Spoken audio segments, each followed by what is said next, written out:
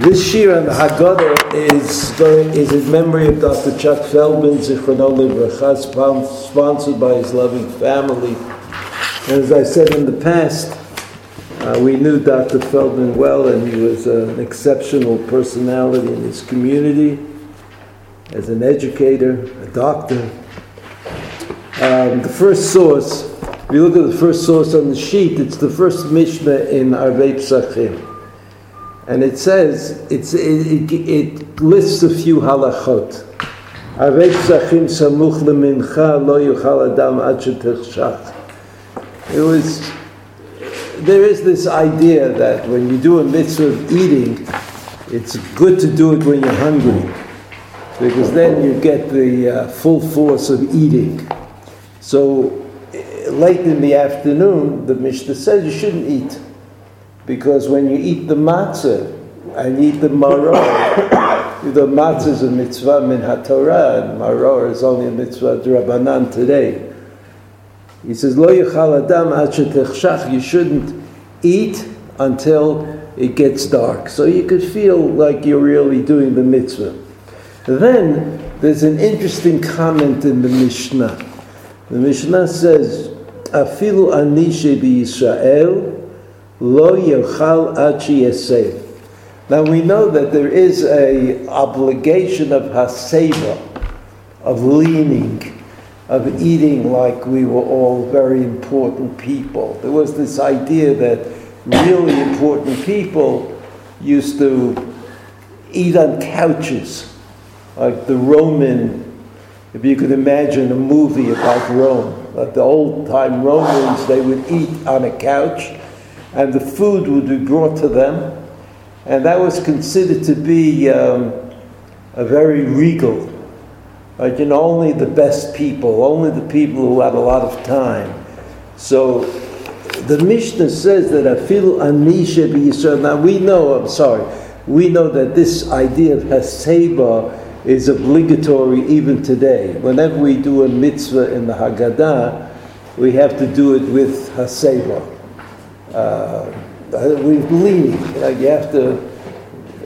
It's a little hard for us to do it. I mean, I don't understand exactly. I know Rabbi Soloveitchik, they used to ask him every year, how do you do it? And he would say, you got to lean against the chair this way. But since I've never seen anybody of their own free will eat this way, I'm not sure exactly what the point is, except that there's an obligation, if you have a halachic mindset. So there's an obligation, midrabanan, to have a seba. And so you try to fulfill it somehow, right? Even though it doesn't make much sense. There's one exclusion. There are a lot of poskim that exclude women from this obligation because it apparently was not common for Roman women to eat this way. But the Raviyah, one of the Rishonim, says that if it's a woman of significance, well, he doesn't say what that is exactly, a woman of significance, so she can do that. That makes sense. But the idea is there was this posture. I think the idea is that there was this posture that important people assumed when they were eating, and so that's what we do. We act as though we're all very important people. Now, getting back to the Mishnah, there is this strange halacha, afilu ani sheB'Yisrael. Even the impoverished in Yisrael, lo yochal ad sheyesev, he should also do this. Even though he's poor, hasn't got food, hasn't got anything to eat, hasn't got a chair, he should lean somehow when he's eating.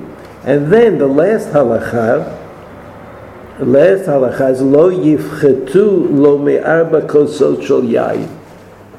And there's another obligation that we have on the night of Pesach, and that is to drink 4 cups of wine. Right? How they come up? Actually, what the wine is like a break between different parts of the Seder. First, there's Kiddush. Right? Kiddush is we start every Yontif and Shabbos starts off with Kiddush. Except that on Pesach, everybody has to drink wine. On Shabbos, Friday night, you don't have to drink wine. I mean, it's enough if the person who is making kiddush, the person who's making kiddush drinks the wine, and no one else has to. I mean, our minhag is usually that people help out. Like if somebody makes kiddush, you can't drink all that wine, so we give it out to everybody, drinks a little bit and joins in. But in fact, if the person who makes kiddush can drink all the rov kos of the wine by himself, so that's fine. But not on the night of Pesach. On the night of Pesach, the kiddush is the first cup of the 4 cups. And everybody has an obligation to drink 4 cups of wine on the night of Pesach. So you don't give out wine, but everybody has their own goblet or cup which they fill up and they drink the wine. So here the halacha says in the Mishnah, we're talking about a Mishnah, right? You know, a Mishnah is the earliest source that we have about Pesach. It says, "Afilu anisha b'Yisrael lo yuchal ad even the impoverished, they have to lean, they have to act like they were big shots. And then it says, "Lo yifchetu lo mi'arba kosot shel yayin," and he has to have, that poor person has to get 4 cups of wine. It was not steaks and not vegetables, but wine. You have to give it to him. Afilu min hatamchui. Even if the poor person is getting his own food from the local soup kitchen, yeah. So he's got to have 4 cups of wine. So it looks like, it struck me a little strange. I mean, who are we kidding? I mean, this poor person, he's poor before Pesach, he's be poor after Pesach. In fact, if he drinks 4 cups of wine in between, I mean, what's the big deal? I mean, why is it that we're so careful? Why don't we give him something else? Why don't we give him, a real meal to eat? So, okay, you could say that the Mishnah is talking about a mitzvot. I mean, these are both hasabah and arba kosot, are both mitzvot midrabanan. Both, even the wine that you drink in Kiddush is also mitzvah drabanan. Right? Even on Friday night, it's a mitzvah drabanan. We have to understand the distinctions. On Friday night, Kiddush is min haTorah. It's doraita. But the wine is drabanan. You don't have to drink wine when you make Kiddush, but Chacham said drink the wine, for whatever the reason is. On Pesach, Kiddush is drabanan. Right? Kiddush is drabanan, and drinking the wine is also drabanan. But they're like drinking the wine, they're 2 drabanans. One is that there's wine that goes with Kiddush, and the other is that there are 4 cups of wine that you have to drink, and that's the first of the four cups of wine. So I don't really understand why we're so interested in the ani faking it. I mean, you go to an ani, somebody who is living a miserable life, and you say to him, well, part of the obligation on Pesach is that you should make believe that you're rich. I mean, what exactly is the Mishnah trying to help me with? That moment when you feel rich. They always gave that story about the people who were so poor in the Lower East Side when they came, and the immigrants, when they said they were almost slaves working in those factories, but when they sat down at the Shabbos table, they felt like... I think most of them went to work on Shabbos. Well, I don't know if they sat down at the Shabbos table. Every Friday they sat down and then they went to work. But, I think it's a suspension of disbelief. In Manhattan, the first Orthodox doctor was known. If there were more than that, if there were more, he wouldn't have been known. But there was only one. It's amazing. Today, to think that there could be one Orthodox doctor in New York City. He used to walk on Shabbos. To patients. Little kids would come and get him and say, oh, somebody at home is sick, and he would walk, And then, well, it's interesting. But maybe you're right. Let's look at the beginning of the Haggadah. You see, the next source is the beginning of the Halach Ma'anya, the Achalu Avatana, Ba'arad Mitzrayim. Okay, this sentence is written in Aramaic, which means that it originates in the diaspora, right? In Bavel. Bavel, they spoke Aramaic. In Eretz Yisrael, they also spoke Aramaic, but not quite as intensive, right? The Mishnah, which comes from Eretz Yisrael, was written in Hebrew.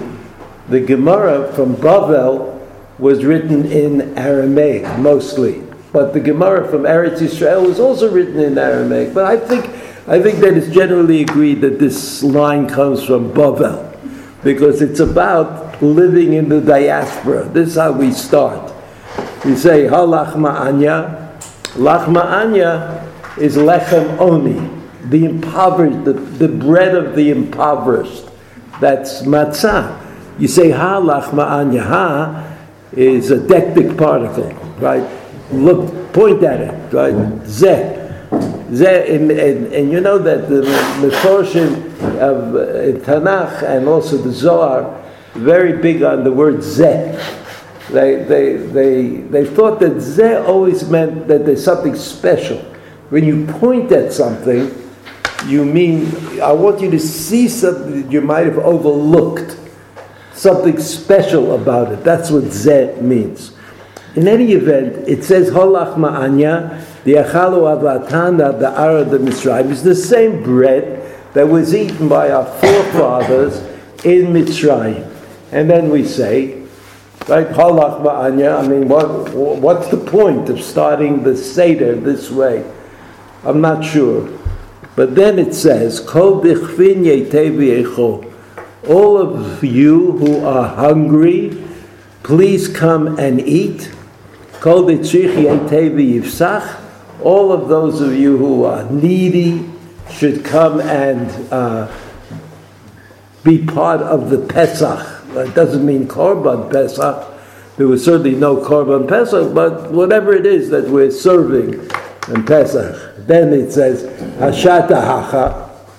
Hashata Hacha. Hashata means at this time, Hacha, we are here, meaning outside of Eretz Yisrael, L'shana ba'a ba'arad Yisrael. Next year, we'll be in Eretz Yisrael.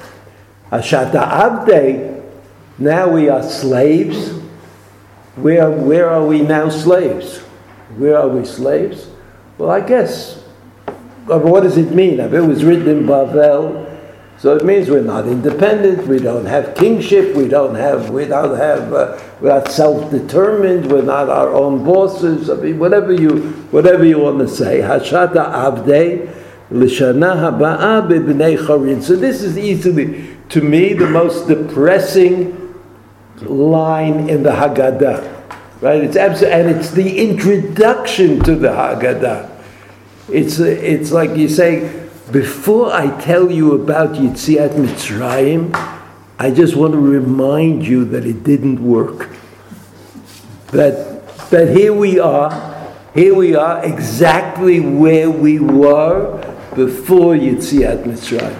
I mean, we're geographically in a different place, but we are emotionally and politically in the same place. Imagine they said the introduction to the Haggadah, Hashata Avdei. Today we are slaves. Hashata Avdei L'shana Haba'a. That means next year, which means hope. We hope. We dream. B'nei Chorin. We will be free. This is the opening statement in the Haggadah. Besides, of course, we spoke about it last week. Kadesh Urchatz Karpas Yachas. That comes before that. But this is the first content statement. He says, what's the story of Yetziat Mitzrayim up to now? That it didn't work. That whatever it was that it was supposed to accomplish, what it did maybe accomplish is that we recognize the sadness of our situation today in the diaspora. We recognize how unhappy, difficult, improbable our situation is today. Okay? That's the second thing. So that's like a problem. Why do we do that? Why do we start off with? Why do we start off that way? It seems so odd. It seems so odd. Also, the beginning of it, Halach Ma'anya, the Achalo Avatana, Be'ara de Mitzrayim. Okay. Why do we need that? The next thing in the Haggadah, I mean, there are two things in the Haggadah that we still have to learn before we try to understand. The first is Manishtana. First is Manishtana. I mean, Manishtana is very strange. It's based on the idea that is presented in the Haggadah in different ways, that you have to ask a question. Now everybody knows that there are two kinds of questions. Everybody knows that. Rav Nachman of Braslov said this. There is a Mishnah in Pirkei Avot that says, Da ma lahashiv lapikaris. That we have an obligation. You have an obligation to understand, to learn, to study, so that we will be able to respond when we are attacked by an apikaris. Attacked by apikaris, these apikaris will say, I don't believe in God, or I don't believe God created the world, or I don't believe that you have to do it, that God wants us to do anything, whatever it is, da masha tashiv lapikaris. But you have to know how to respond. You have to know how to respond. That's what the Mishnah in Pirkei Avot says. Rav Nachman of Braslov said, he said, there are two kinds of questions in the world. There's a question, how much is 1 plus 1? So if somebody says that 1 plus 1 is 3, so you know that there is a response, that's just wrong. And it's easy enough to know that the answer is wrong and it can be fixed. You can fix it. But there are questions that are so good that you actually can't fix them. And so you have to know the difference between the questions that have an answer and the questions that you could think about but they might not have an answer. So Dama Lashiv Lapikaris, according to Rav Nachman, means know the difference between the questions you can deal with and the questions you can't deal with. And so you won't sound like a fool trying to deal with the questions that can't be dealt with. So there's no doubt that the questions that you ask at the night of the Seder are questions that don't have an ultimate answer to. And the reason that I know that is true is because we ask the same question every year. Now, why would we ask the same question every year if we knew the answer? So the difference between Zecher L'Yetziat Mitzrayim, we say all the time, this mitzvah is Zecher L'Yetziat Mitzrayim, and that mitzvah is Zecher L'Yetziat Mitzrayim, and the night of Pesach, is because a Zecher, the memory of Yetziat Mitzrayim, which was like a general idea, that's possible. But Sipur Yetziat Mitzrayim, to get down to the lodestone of it, like what really happened, and how was it? Well, that you're going to have trouble with. You're not going to be able to discover what that really is. All you could do is work at it, year after year. And so the first question of the 4 questions is definitely a question that was asked by somebody who had been to the Seder the year before that. He says, how do you know that? Oh, you know it from last year. I know it from last year. It's every year is the same. And every year I ask this question. And I ask the question of why is it so important on one night of the year or 1 week of the year to do the Sipur Yetziat Mitzrayim, to eat the matzah, whereas the rest of the year it's good enough to remember Yetziat Mitzrayim without going through all this paraphernalia of telling the story. And so obviously the difference is that with Zecher Yetziat Mitzrayim, you just have to remember that we left Mitzrayim. Okay, that's easy enough. Like I could remember that Amalek attacked Bnei Yisrael. I can remember that. Does that mean that I understand it profoundly, that I know the depths of the experience, that I understand what happened? Certainly not. And that's what the Manishtana is to my mind. That's what the Manishtana is. It's the same question. The same question over again. And when you ask the same question, so the first question is about Chametz u'Matzah, that's the only really significant question, because it's not clear. It's not clear why. It's true that the Jews ate the matzah when they left Mitzrayim, but it's not true that there was a big emphasis on not eating chametz. It just happened with the Eved. It was de facto that they didn't eat the chametz. So why don't we eat chametz? Why do we have to spend most of our time pushing out the chametz? I mean, that's what we do. I mean, all of Erev Pesach is not about matzah, it's about chametz. About chametz. Chametz becomes and it symbolizes in rabbinic literature, chametz symbolizes the enemy, the bad, the Yetzer Hara.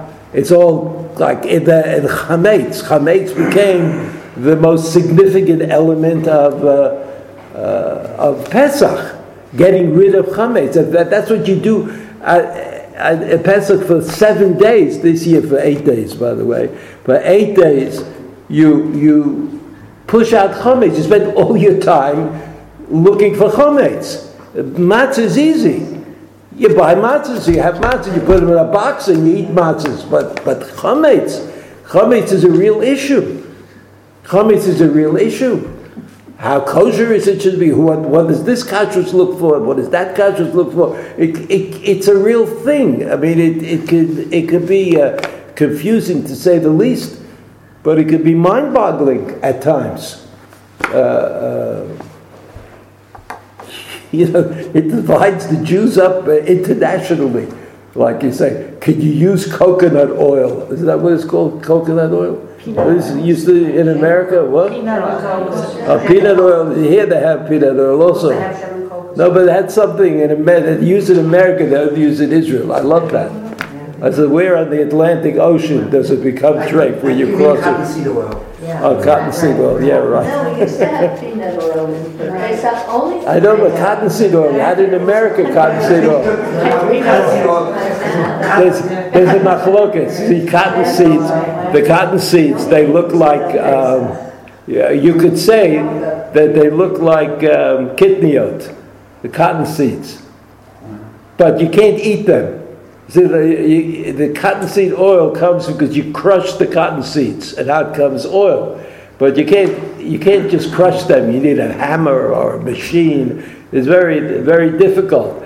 So there was the poskim couldn't figure out whether cottonseed was kitniot, even though you can't eat them. Like, how could you call something if you can't eat it? And the oil that comes out of the cottonseed should be kosher. Or, it's true you can't eat them, but the oil is in there anyway, so maybe you shouldn't eat. So this is we spend a lot of time on this, much more than we spend on matzahs. I mean, matzahs are easy. So what is it, why, that's the first question. The first question is not about why we eat matzah, but the first question is about why we push out the chametz. They didn't eat chametz by accident. It wasn't like they thought about it. In any event, that's the first question. The second question is sha'ar yirakot and maror.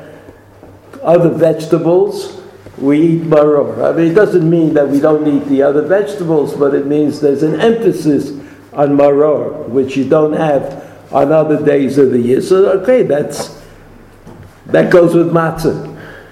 Right? Of course, today the maror is not min haTorah because there's no korban pesach. The third question is matbilim afilu pam achat alayla zeh shtei pa'amim. So the tefillot that we do, that we dunk a potato or something into main melech. Let's just to be confusing, so that the children could say, that's what the children. They say, "What are you doing? Hey, let's eat something." You know, that's what the Gemara says. And the fourth one is shebechol haleilot anu ochlim bein yoshvim ubein mesubin halayla hazeh kulanu mesubin. Okay, again I said haseba is a mitzvah midrabanan. All the mitzvot of the night of Pesach are done b'haseba except for eating maror. That would be too contrary. Like maror is because things are bad, and haseba is because things are good. So you don't do that. You don't do that. But we have this idea of haseba, which is a drabanan. So these are the fourth questions. Halayla hazeh kulanu mesubin. Every one of us, which could either mean men, women, children, or it could mean rich and poor. As we said before, it's a little odd that we're so careful about the poor people also doing a seva. I mean, after all, they're poor. And it doesn't make sense for them to act like as though they were rich. Okay, that's it. The four questions. These four questions have two answers in the Haggadah. Two primary answers. One of them is printed on the sheet that begins with the words Avadim Hayinu Leparo B'Mitzrayim. The second answer is not on the sheet, but I just remind you, it's later on, a little bit later, and it starts with the words Mitchila Ovdei Avodah Zara Ayu Avoteinu. Right? In other words, the difference is that answer number one starts from the shi'abud, from the slavery in Mitzrayim, and answer number two starts from Mitchila. Ovdei Avodah Zarah Hayu Avoteinu. They're talking about Terach. Right? Terach was the one who was an Oved Avodah Zarah. Terach was the father of Abraham. It wasn't Abraham, it wasn't Yitzchak, it wasn't Yaakov. So the second answer is that the story of Pesach starts from Terach. But we're not going to do that tonight. We're going to do the first answer. The first answer is Avadim Ayinu Leparo B'Mitzrayim. That's how it starts. I don't have to tell the story of how I got to Mitzrayim and what was going on and what we're doing. But it starts as though the beginning of the story of Pesach is the slavery in Mitzrayim.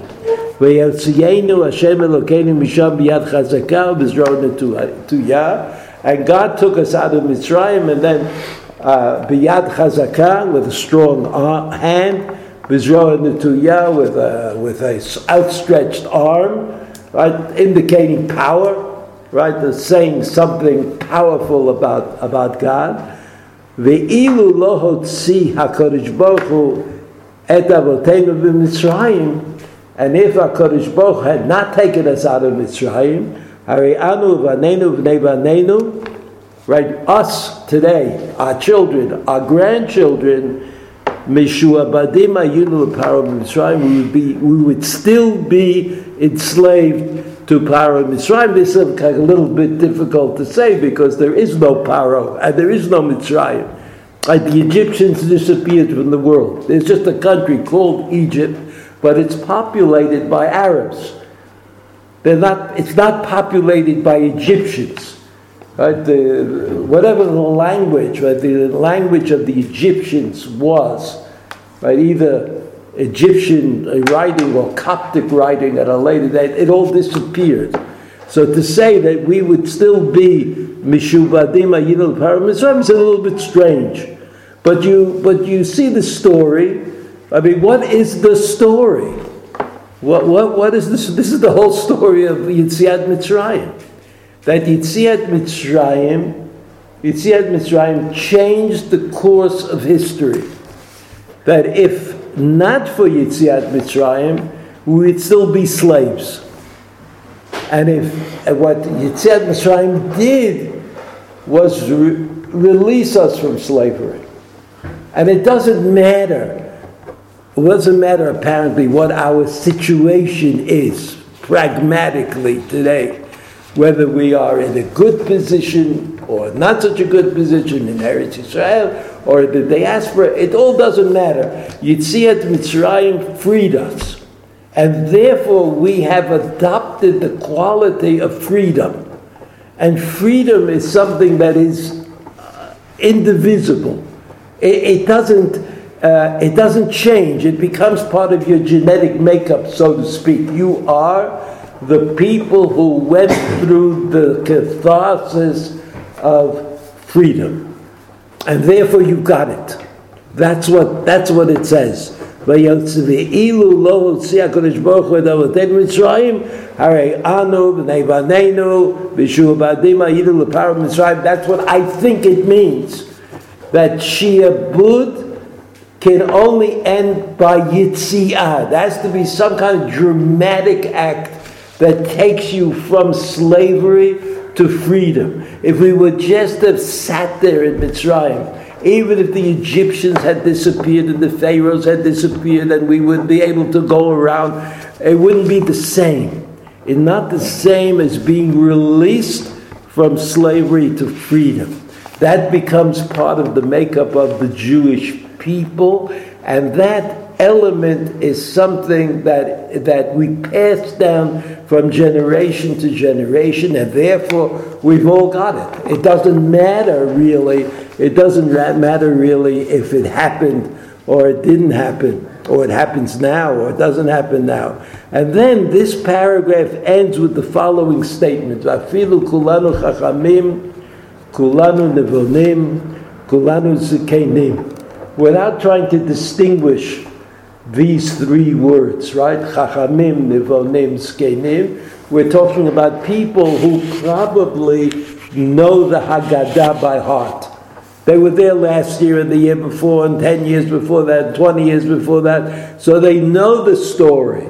They know what the Haggadah says. He says, Kulam yodim et haTorah, kulanu yodim et haTorah.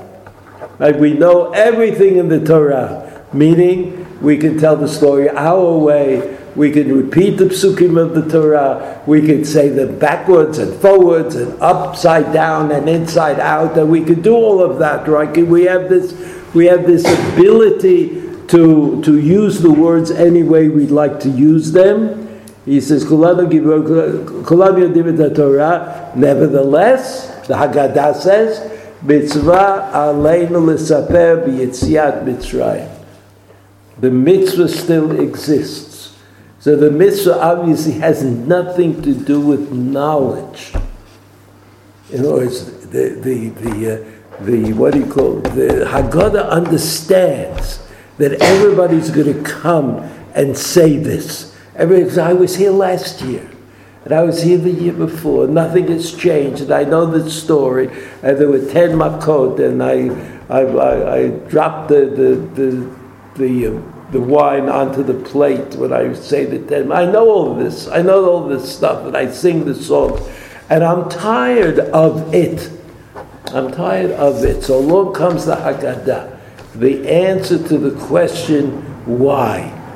Right? The question that has no answer, because you ask it every year again and again, and you recognize the fact that it has no answer.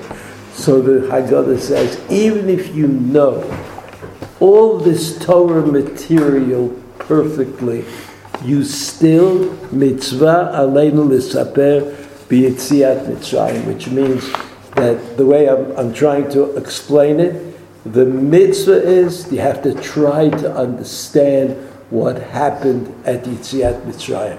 Not to just tell the events as they are recorded in the Haggadah, or the events even as they are recorded in the Torah. But what is it that happened? Why was it that the Jews had to go through this process to become the Jewish people? I mean, that's really the question. After all, God told Avraham Avinu, this is your lot.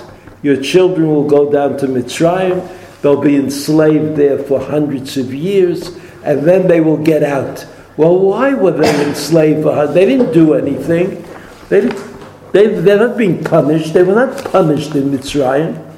They weren't being punished for a specific transgression. Avram said something. I thought in Lech Lecha something, so that when Avram didn't believe, when God said something to him about the great nation, Avram didn't believe one of the things God said to him. But inheriting the land. Something like that, I think. And so... I thought it was to do with that. Well, maybe. Okay, but I don't think so. I mean, I understand what you're saying, but... That's what I heard. That's good what to experience, the good and the bad. Okay. But there's no obvious transgression that was made by... We're told already in Lech Lecha that's going to happen though. Yeah, I understand. Maybe not in the same way that happened, the wickedness. I understand. But it is no obvious reason for the Jews to spend 400 years or 210 years in Mitzrayim being punished for something they didn't do. They didn't do it, but they had to have the experience, apparently. So that's like I say, what's the real story here? What's the real story that we should tell? So why did it happen? Why did it happen? And why was Yetziat Mitzrayim so important? And you see, it says it right here. It says it right here that it says, "Ilu lo tzii HaKadosh Baruch Hu et avotenu Mitzrayim." Until today. It doesn't mean we would be in the same situation that we were in, but Shi'abud would become part of our genetic makeup, and not freedom. And this notion that there is a kind of freedom that people inherit ideologically is the point that I think that the Haggadah is making for us, and therefore the Haggadah is right. Afilu kulanu chachamim, kulanu vodim, kulanu zkenim, kulanu yodim et haTorah. Kulanu yodim, even that those psukim, mitzvah aleinu lisaper b'yetziat Mitzrayim. Again, I think that means that it's a mitzvah. It's incumbent upon us to search for the answer to the saper. B'yetziat means to tell the story.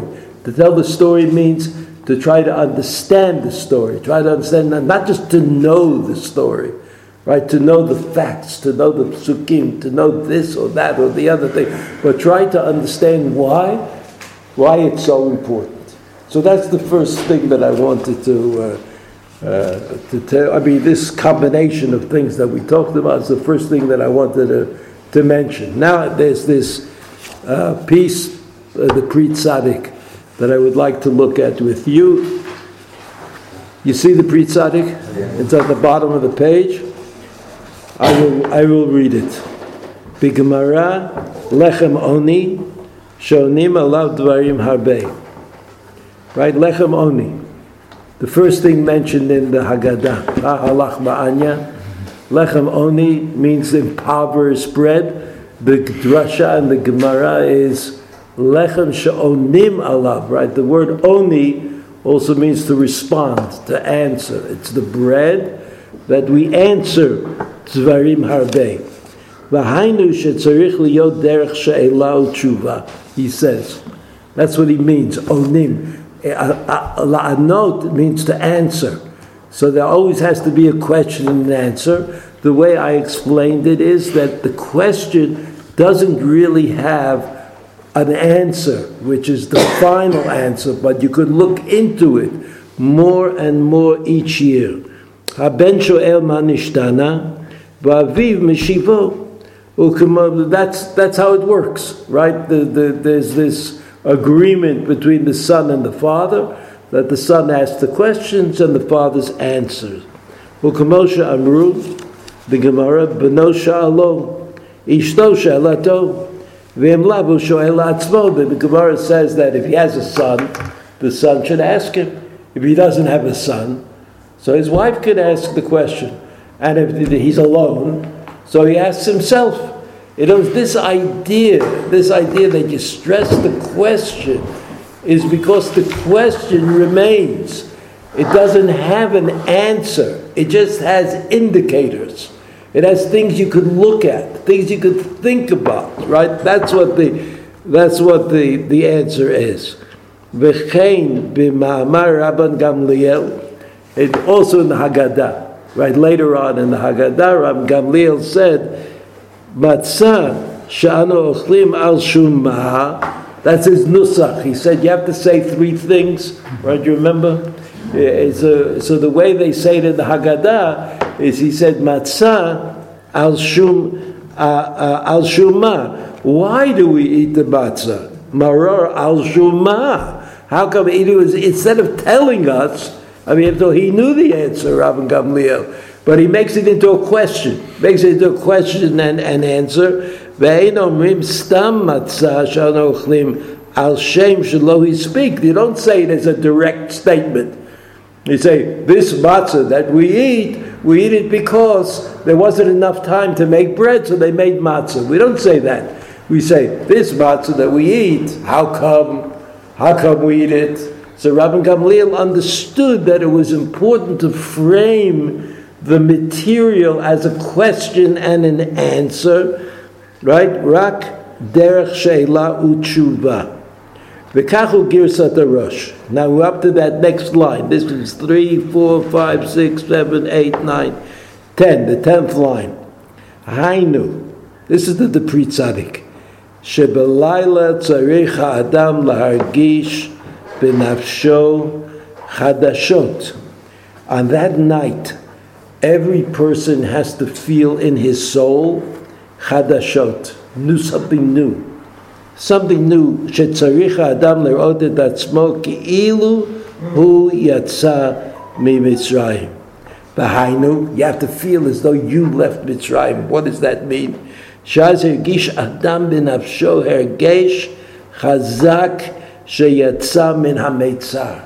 He has to feel a strong feeling that he was kind of got out of the impression. Meitzar is a narrow place, right? Some place where you're being oppressed. V'chein tzarich kol adam lahargish. Every person has to feel. You see, he said already 3 times. Lahargish, regesh, right? Feeling. You have to have this feeling. B'chol leil pesach ki'ilu yatsa miMitzrayim. V'lo yiyeh hadavar etzlo kedavar hergel. Lechol matzah maror kedovad. The point is that he can't feel that he's eating a piece of matzah or that he's eating the matzah with maror. He could do that every day of the year, right? But it's got to be the matzah that they left Mitzrayim with. It's got to be the maror that they ate every day. So you know that people, this is what the Pri Tzadik is saying, people have the capacity to hallucinate. And a hallucination is that the person who is having the hallucination, he's like in a real world. It's really happening for him. It's just that it's not connected to the world that other people are in. But we have this capacity of dimayon. We can imagine things and imagine them to be real. We can imagine things to be real. So sometimes it becomes a problem. I mean, you can't do it too often, but you know that the people who did this all of the time in the ancient world were called Nevi'im. They were called prophets.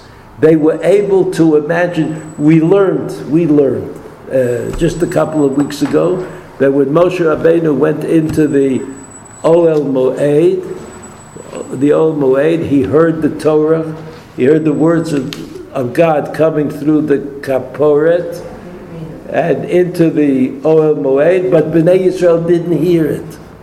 That was the way it was with Nevi'im. Nevi'im were able to hear things that other people were not able to hear. Part of the prophecy. What? It was part of the prophecies. Prophets. Yeah. Nevi'im? Yeah. Nevi'im. The prophecies. Right. Yeah, but in other words, they live in a world which no one else can get into because they're not on that level. So that really, if you think about it, what the Pri Tzaddik is asking each one of us to do is to be prophets of a source, to live in a world in which the matzah is the matzah of Yetziat Mitzrayim, and not the matzah of some bakery that charges you a tremendous amount of money from matzah. He says it's got to be the matzah of Yetziat Mitzrayim. It's got to be lechem oni. Today a matzah, to call matzah lechem oni would be a little bit rash. I mean, like a matzah that costs during the year like a shekel, Erev Pesach could cost you 100 shekel. So I mean, to say that that's lechem oni is a little bit hard to understand. So it turns out, according to the Pri Tzaddik, that the main enterprise on the night of Pesach is to be able to imagine yourself going through the process of Yetziat Mitzrayim. Because in order to do that, you have to know something about it. You have to ask the questions and give the answers. And when you ask the questions, even though you know that there is no answer, that is to say, no answer that trumps the, that's a bad word to say, that there's no answer that takes care of all the defaults that are possible. There's no perfect answer, but you can get yourself a little bit closer to understanding why we were in Mitzrayim and why we left Mitzrayim. And that possibility, according to the Pri Tzaddik, is what enables you to imagine yourself in the world of Yetziat Mitzrayim. And that's really what we do. I think we, like everything else, Seder and Pesach became very stylized. We have the way we do it and what we do and how we act, and we sort of like we're too tired to try new tricks. But according to the Pri Tzaddik,